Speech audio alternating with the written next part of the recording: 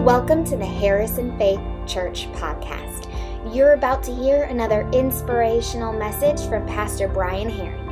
It's our prayer this message is an encouragement and blessing to your life. We started this series called A Heart for the House, and the idea is that we want to tell you about how to get involved. We want to get you what's happening in 2021. And last week, I talked about this, that do you have enough compassion for the harvest? And we use the scripture talking about the harvest is plentiful, but the workers are few. But it was more than just that. We've heard that kind of saying, oh, there's so much to do and not enough workers. But the truth is, do many of us have a heart big enough, full of compassion, willing to work, willing to get out there, and willing to do what it takes? Because there are ministries that are needing your help to help reach the gospel, reach the hurting, reach those that nobody else is reaching. And so we gave some examples last week. In fact, if you did not tune in, go back and watch it, but I'll say this again. His Hands Extended have outdone themselves. In fact, in December alone, over 274 contacts. And how many's on your team, Melissa? How many ladies? 15? 15 ladies reached out to 274 people, either long-term sickness shut-ins, through cards, visit. I mean, that's quite the task. And and sometimes we sit around and think, I just don't have time to do anything. Well, let me tell you, these ladies are busy. And so they are busy, and we need more men and women to serve in this ministry, as well as many other things. And so we talked about the warming station a little bit. We talked about some other things that are going on, but we need your help. We need you to get involved. And so I realize that there's a lot of things going on emotionally. And so we're going to be in 1 Kings chapter 19, and we're going to start in verse 1 and go through part way through this chapter. And next week we're going to finish up with the last part of the chapter. But I've entitled today, Faith Over Fear. If we're going to do something extraordinary for the kingdom, we're going to have to realize we're going to have to do something greater. And it's going to take us to step out of our comfort zone. No one likes that word, right? We like the comfort zone. We live in the comfort zone. We love that. Because the comfort zone is where everything goes fine, everything's smooth running. We're familiar with the comfort zone. We know, listen, how many of you just drive to work and you don't remember how you got there because you don't remember driving it because it's comfortable? You just do it. You get in your car, you have your coffee, you drive to work, it's like, I don't even remember the drive. This was great. We don't have big city problems where you get stuck in traffic. Well, unless you're by Wendy's and you're right that little still right going home. But if you ever lived in Dallas like Sonner and I had, you'd laugh at the people complaining, calling that traffic, because that is not traffic. That's a luxury. But we all go through these emotions. We go through these things. And sometimes I think that we forget what God has done in the past, so we fail to move forward out of fear for the future. But if I was to take a moment and think about what God has done in the past, God has done so much for this church and for the families in this church.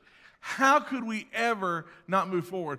How do we get stuck in fear of not moving forward, not doing what God's calling us to do, and getting involved in our church? And I'm not talking about getting involved by coming on Sunday mornings. And man, I thank you guys for being here Sunday morning. It's much nicer to preach to you guys than the empty pews. But being involved means so much more. It means finding your place to serve, finding your place to be discipled. And all of our life groups are back up running this week. So get involved in a life group. Nobody's beyond discipleship. We all need to get discipled, going through Growth Track and finding your place to get plugged in. It's so important. But we get stuck in our track and we think, I can't do it. I feel unqualified. I don't feel like I can do this. I don't feel ready. I don't feel prepared. And the problem is that there are many things that we're not prepared for that God does for us. Just a week ago, I was on Facebook, and we scrolled down and we saw where Haley Burns, she's on the front, she loves mentioning her name in the pulpit, where she was in slid off the road with her twins. But you know what? No babies hurt.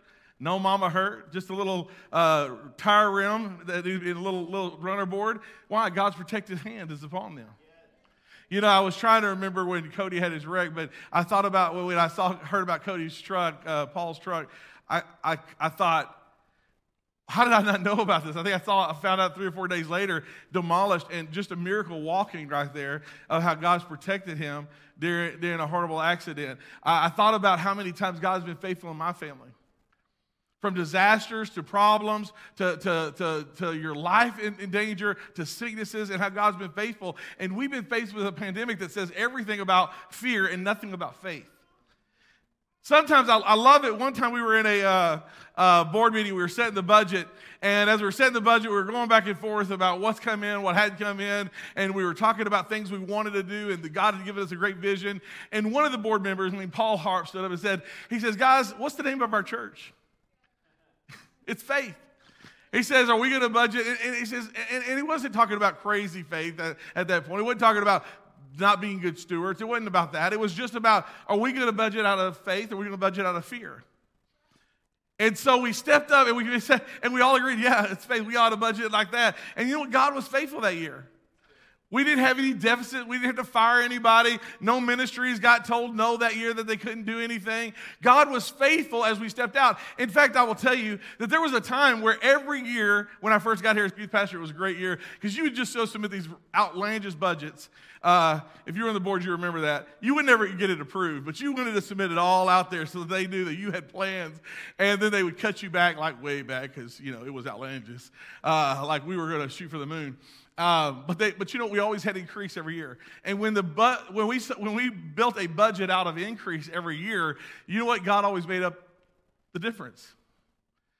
Then there was something that happened that caused fear to get into us, and all of a sudden we didn't budget out of faith, and we cut out fear. And do you know what? Every year after that, we started struggling with meeting our finances. And we started praying. We started saying, how are we going to meet the budget? How are we going to meet the budget? We're lower this year. Let's lower here. But that one board member that stood up and says, well, how about if we budget out of faith? Changed the trajectory of our ministry. And ever since then, we've seen increasing God do great things. Amen. Absolutely. That's something.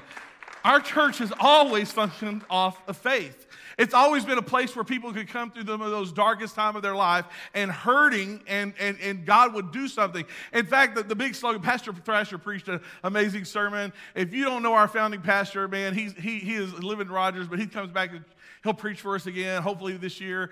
And he had this saying, he preached a sermon, and out of the sermon came this slogan, and it was healing hurts and building dreams. And that was kind of the idea of the church. Many people would come to faith that had hurt from religion, hurt from people that was supposed to love and take care of them, and God would heal that hurt and rebuild them up and build their dreams.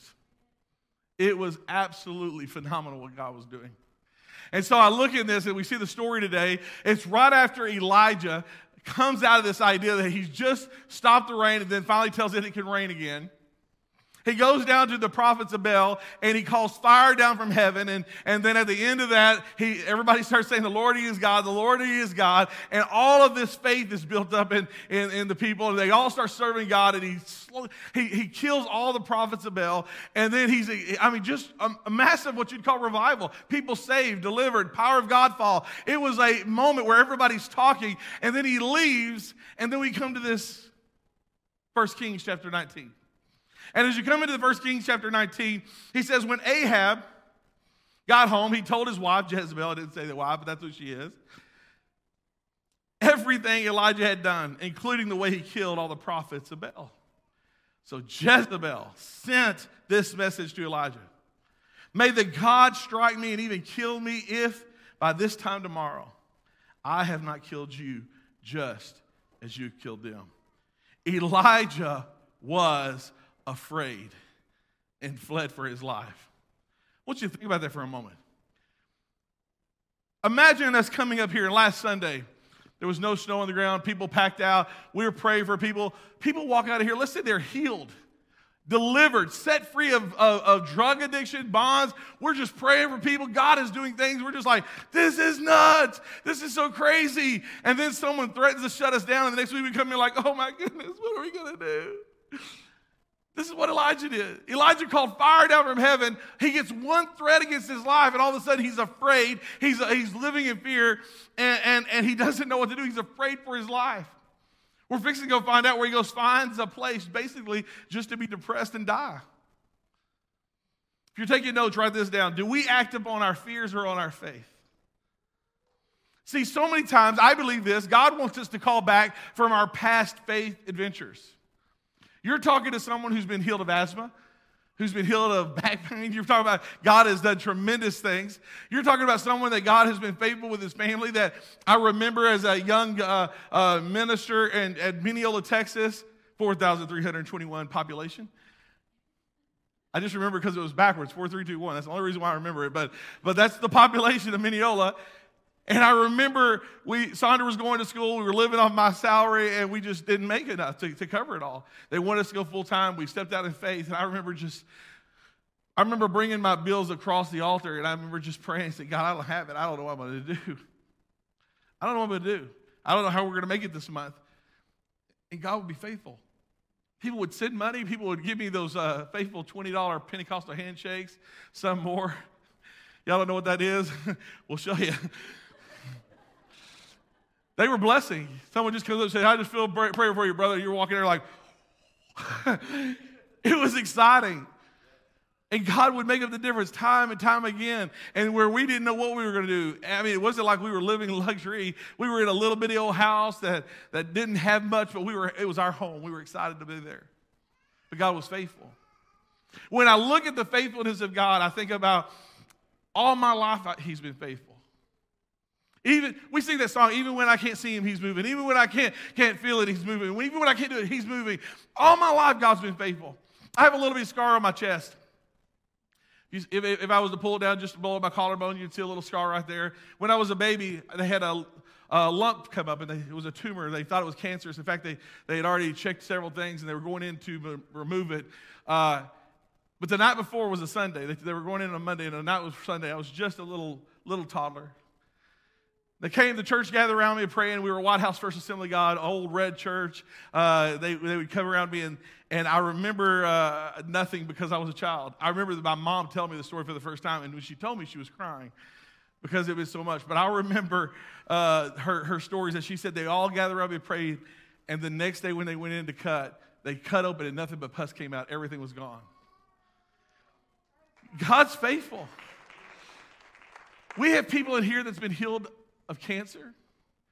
We have people in here that's been still in the middle of a fight with cancer, but by all means, you shouldn't be here today because the doctors counted you out a long time ago. We have people in here with heart problems, heart disease. God has done great things. We have many people in here that you're a product of drugs and addiction and alcoholism and many other things, and you're here, and if you really you begin to tell your story, we would find out how God's been faithful to deliver you. In fact, I already talked to Carlene. We're going to have her give her testimony before too long. I tell you, between her and Christina, we got several in here that could just tell a testimony that makes chills just go down your back as what God has done in their life to deliver their family. And we're a family of people of God that still believe that He's healing hurts, building dreams. The mission of this church is simply this, to love people and inspire them to live like Jesus every day. How do we do that? By loving on them right where they are. Not where they're going to be one day, but we just love them where they are and let God change them. We show them. We walk about throughout the way we walk. Do we hold the Bible as our standard? Absolutely. The Bible is our guidebook for living. We will never compromise on the Scripture.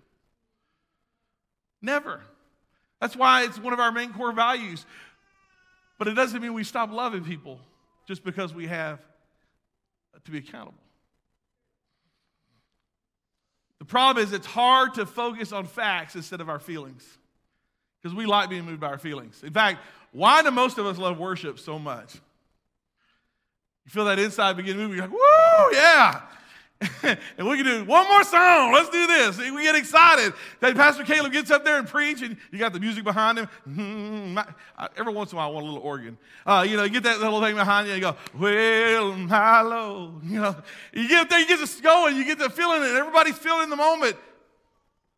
But then we leave here, and you don't feel the emotions behind it anymore. Then we go feel the things of the world, and all of a sudden the world takes us, and the feelings that we shouldn't be feeling, we allow the fear that is in front of us to overtake the faith that should be inside of us. Verse 3 goes on in the second part. He says, after he was afraid, he says he went to Beersheba, a town in Judea, and he left his servants there.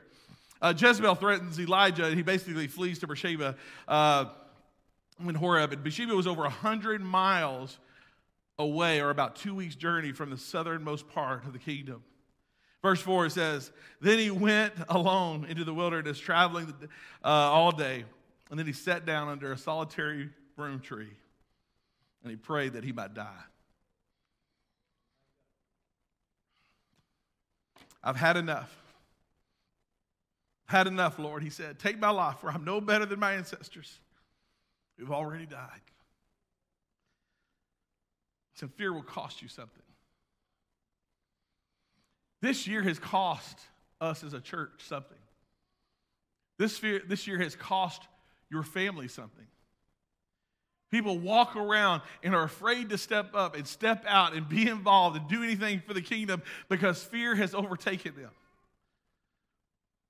And so we get into these motions. And listen, Sandra and I were talking even yesterday. My ego has had to take a few blows this year.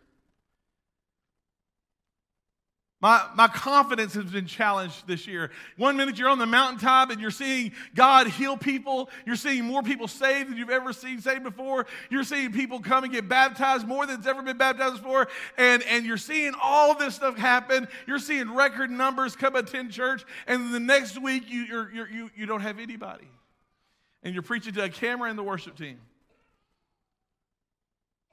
Then you're calling people, then you open back up and you think, people can't wait to get back in. We all got the memes. And when in fact we talked about open up, we saw all the great memes. The first day the church opens back up and it shows all these goofy memes of people running down and dancing around the church. That did not happen. We opened the doors and everybody put on their mask and we sanitized and we did everything again. And they came very cautiously back, wondering what we were going to do, what we were going to do. And then we got the arguments of it's too much, it's too far, it's not enough. You haven't done enough, you've done too much. You're asking people to surrender their rights. You're asking people not to do enough and not taking care of us. And so we go through this battle back and forth and you get text and email, Facebook. And then one day you just kind of sit down and you do this thing. Man, am I the right person for this job? You see, it's easy to sit in seats and tell what everybody else ought to do. But the truth is, it was tough. And here as a pastor, as a man of God, I'm trying to lead two groups of people and making really nobody extremely happy. And when I say that, some of you are the same way. You go to your job, you're frustrated, nobody's excited to be there.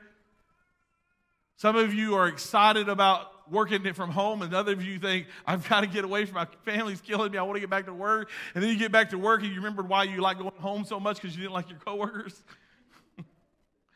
Nothing really makes us happy. And so then the idea when we hear all this stuff that we're supposed to be doing for the kingdom because we're people of God and we're children of God and we're supposed to get fired up and go, we're supposed to start reaching the lost again. And you're like, I don't have it in me.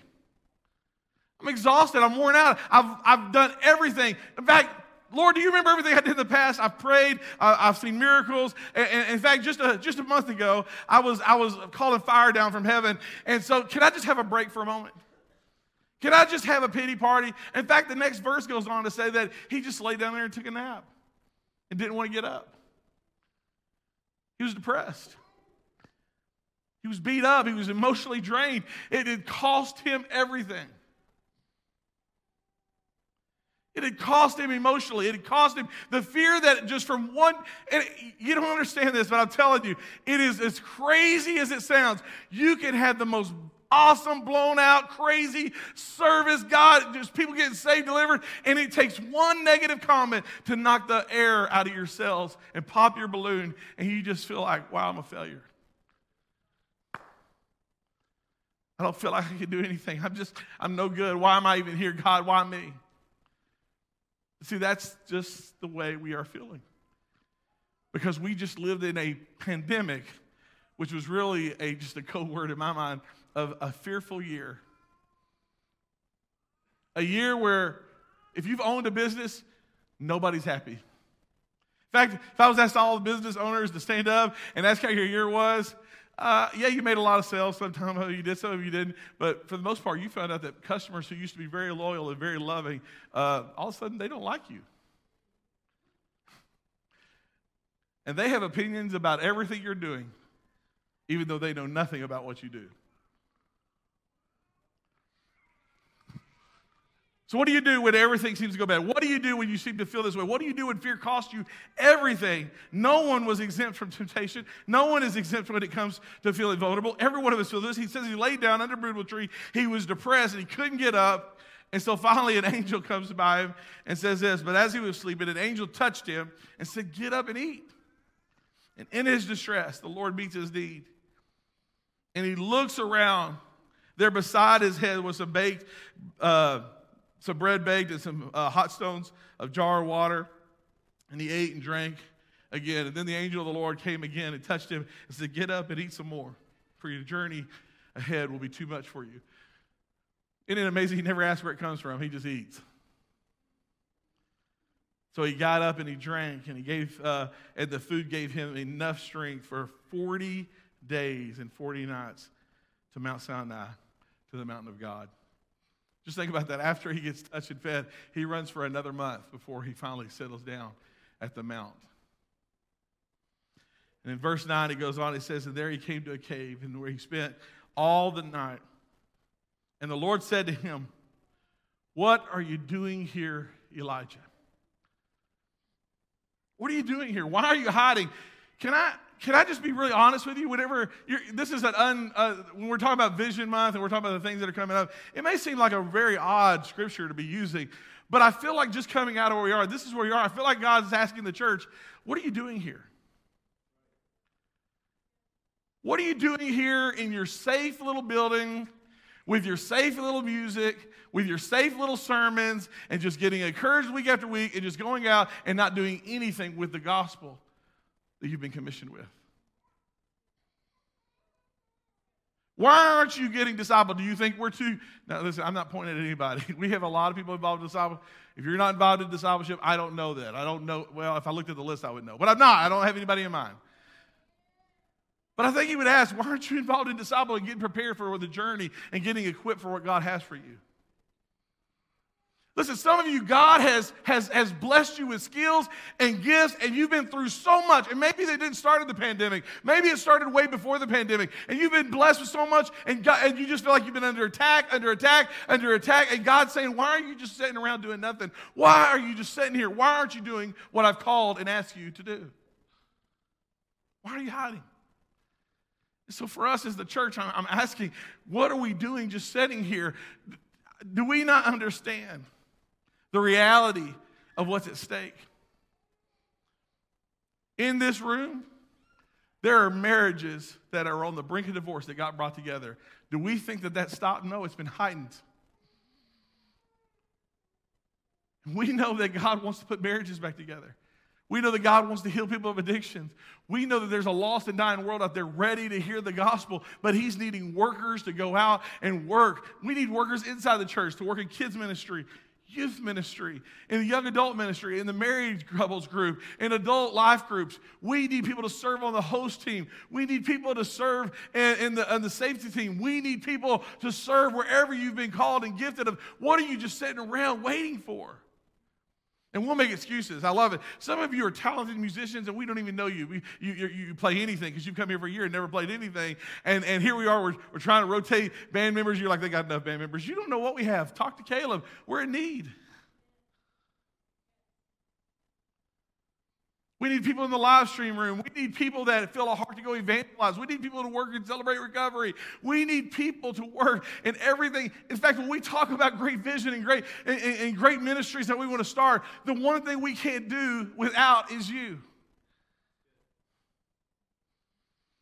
So Elijah's response to what are you doing here is our response. Elijah replied, I've been zealous for you. Serve the Lord Almighty. I've been doing this for years. It's somebody else's turn. I've been serving. I've done all this stuff. It's somebody else's turn. He says, but the people of Israel have broken their covenant with you, torn down their altars, killed every one of your prophets, and I am the only one left. And now you're trying to kill me too. I've tried it all. Listen, here I am. Don't you see what I've done? Listen, I've worked as a youth leader. I've gone to camps. I've worked as kids ministry. I've worked in girls ministry and Rangers. I've done all this stuff. Do you not see all the stuff that I've done? All the stuff I've worked for you, and nobody else wants to help. Everybody else isn't coming back. Nobody else is helping teach the little girls and the little boys. Nobody else is helping in the youth ministry. Nobody. Why do I have to do it? I'm the only one left, and why should I even try? It's killing me. I'm losing my family trying to do it all by myself. And so we just want to give up. I hope this resonates because for some of us, we got to understand God is calling us more now in 2021 than ever before. And no one in this place is exempt from the calling of God? Nobody. Well, this is my first Sunday. If you know Jesus Christ as your Lord and Savior, you've been called.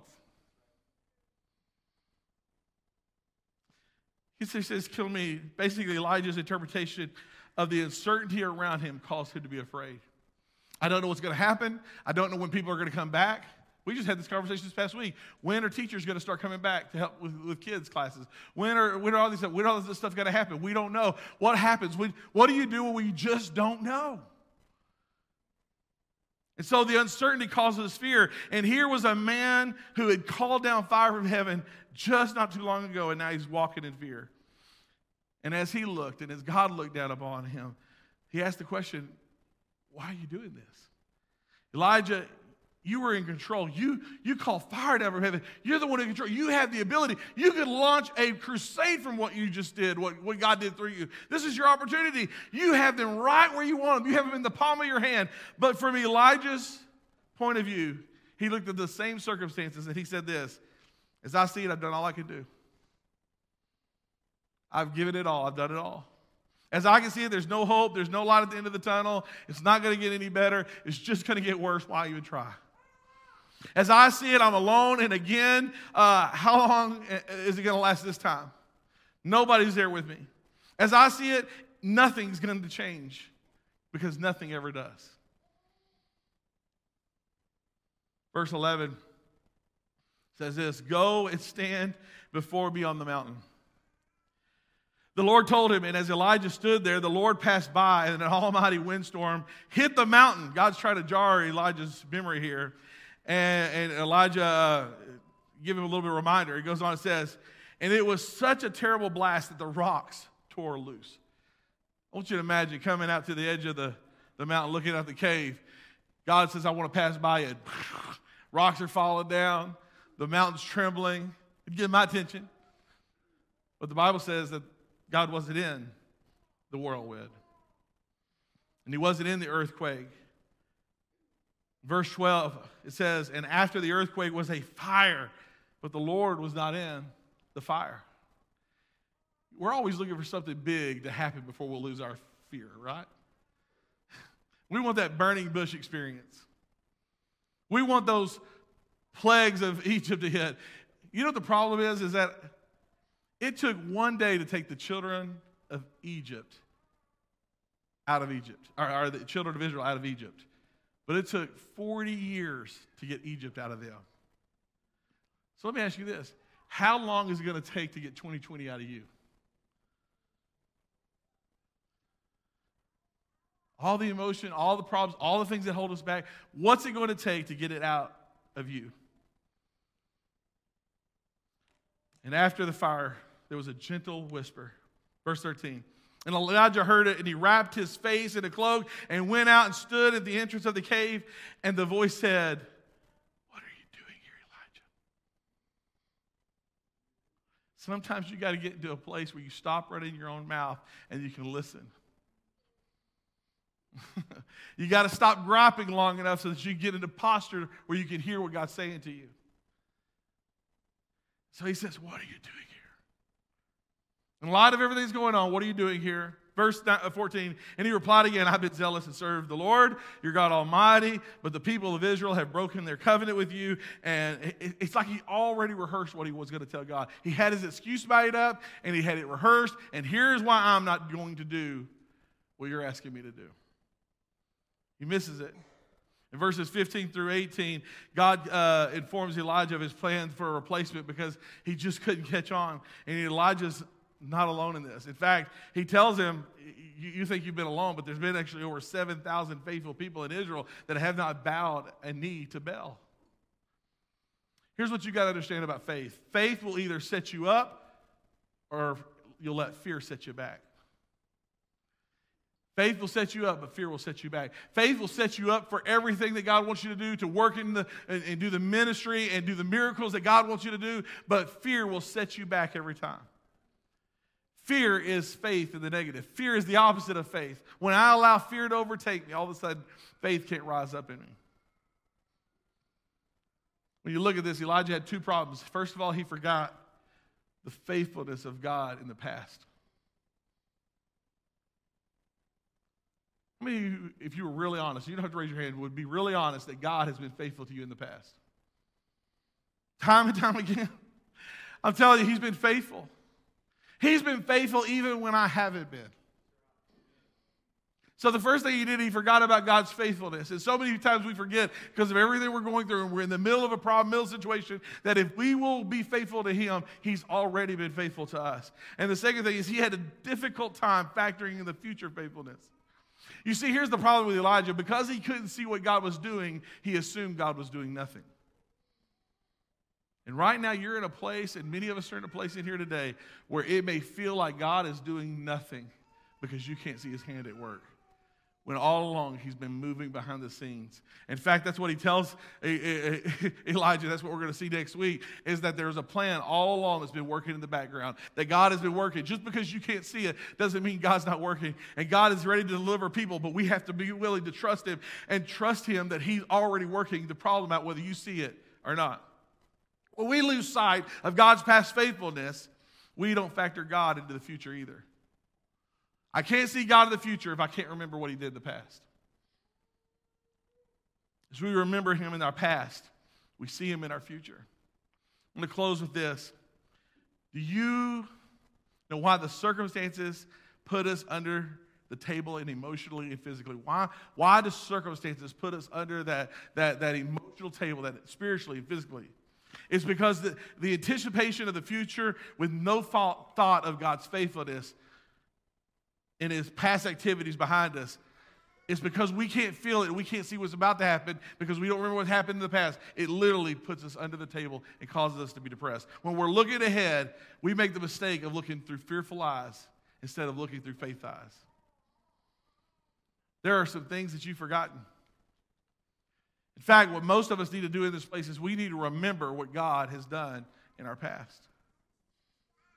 If you've been healed, you need to clean and remember what it's like to be healed. If you've been saved, and you've been saved from a crazy, wild life where you didn't deserve to live through it, but God brought you through it so you have a testimony, we need to remember that.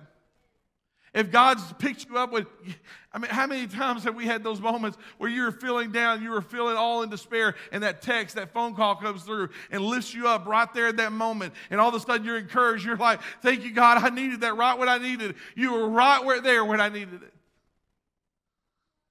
What's it going to take? This year, as we're moving forward, we talk about life being better together, but life being better together starts when we rise beyond our fear, and we say faith is greater. God, I'll do whatever you ask me to do. God, I'll do whatever you ask me to. Whatever you say, whatever you ask, here am I, Lord. Use me. God, just use me. I don't want to be someone who is humbled down and can't function because of fear. God, I am wanting to do whatever you want me to do. God, I surrender to you. That's what I'm wanting. I'm going to ask everyone to stand in here today.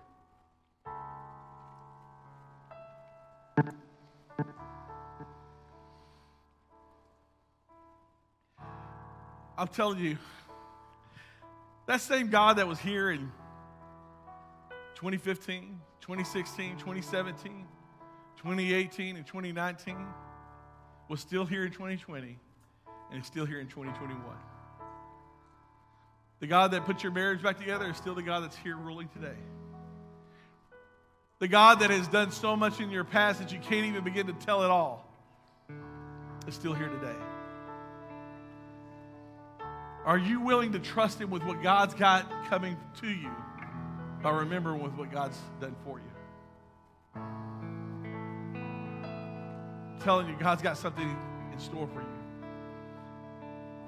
I'm going to pray over you, and here's what I want you to do. I just want to say, God, search me. God, what do you want me to do? What I'm hoping is going to rise out of this week, you know what I'm hoping for? I'm hoping to say, you know what, it's time. I'm ready to serve. I'm ready to do what God's called me to do. I'm ready. If you need teachers, I'll teach. If you need people out there screaming on the highway, I'll scream on the highway. If you need people greeting at the doors, I'll greet at the doors. Whatever it takes. If you need altar workers, I will pray. I can do that. I'm that person. Whatever you need, here am I. But I'm asking you to do this. If you're in this place and you're not serving, I'm asking you to search your heart and say, God, where do you want to use me? Where do you want to use me? You don't understand that if God can use anything, he can use you. If he can use a donkey to talk, he can use us. But I'm praying that we become a church that is ready to seek God with all our heart and move forward. This is it. This is our time. This is our moment. What are you going to do for the kingdom of God? Father, I just thank you right now for everybody in this place. I pray that you would rise up, Lord, overshadow them, God, with your anointing. God, Lord, I believe you're calling people. God, you're calling, Lord, you work it all along, even when I can't see it, even though I can't feel it, even though I don't know what's going on. Lord, you are a God that's been moving. God, I pray that through today, people are going to rise up all over this place and let their faith be greater than their fear. They're going to step up. God, Lord, the things that we're getting ready to launch in 2021 mean nothing if the workers don't step up. God, I pray that we as a people of God will challenge ourselves and hear from you. Lord, call those and, Lord, bring them in. And, Lord, we just pray that you'd bring them right to the very throne room. In Jesus' name we pray. Amen.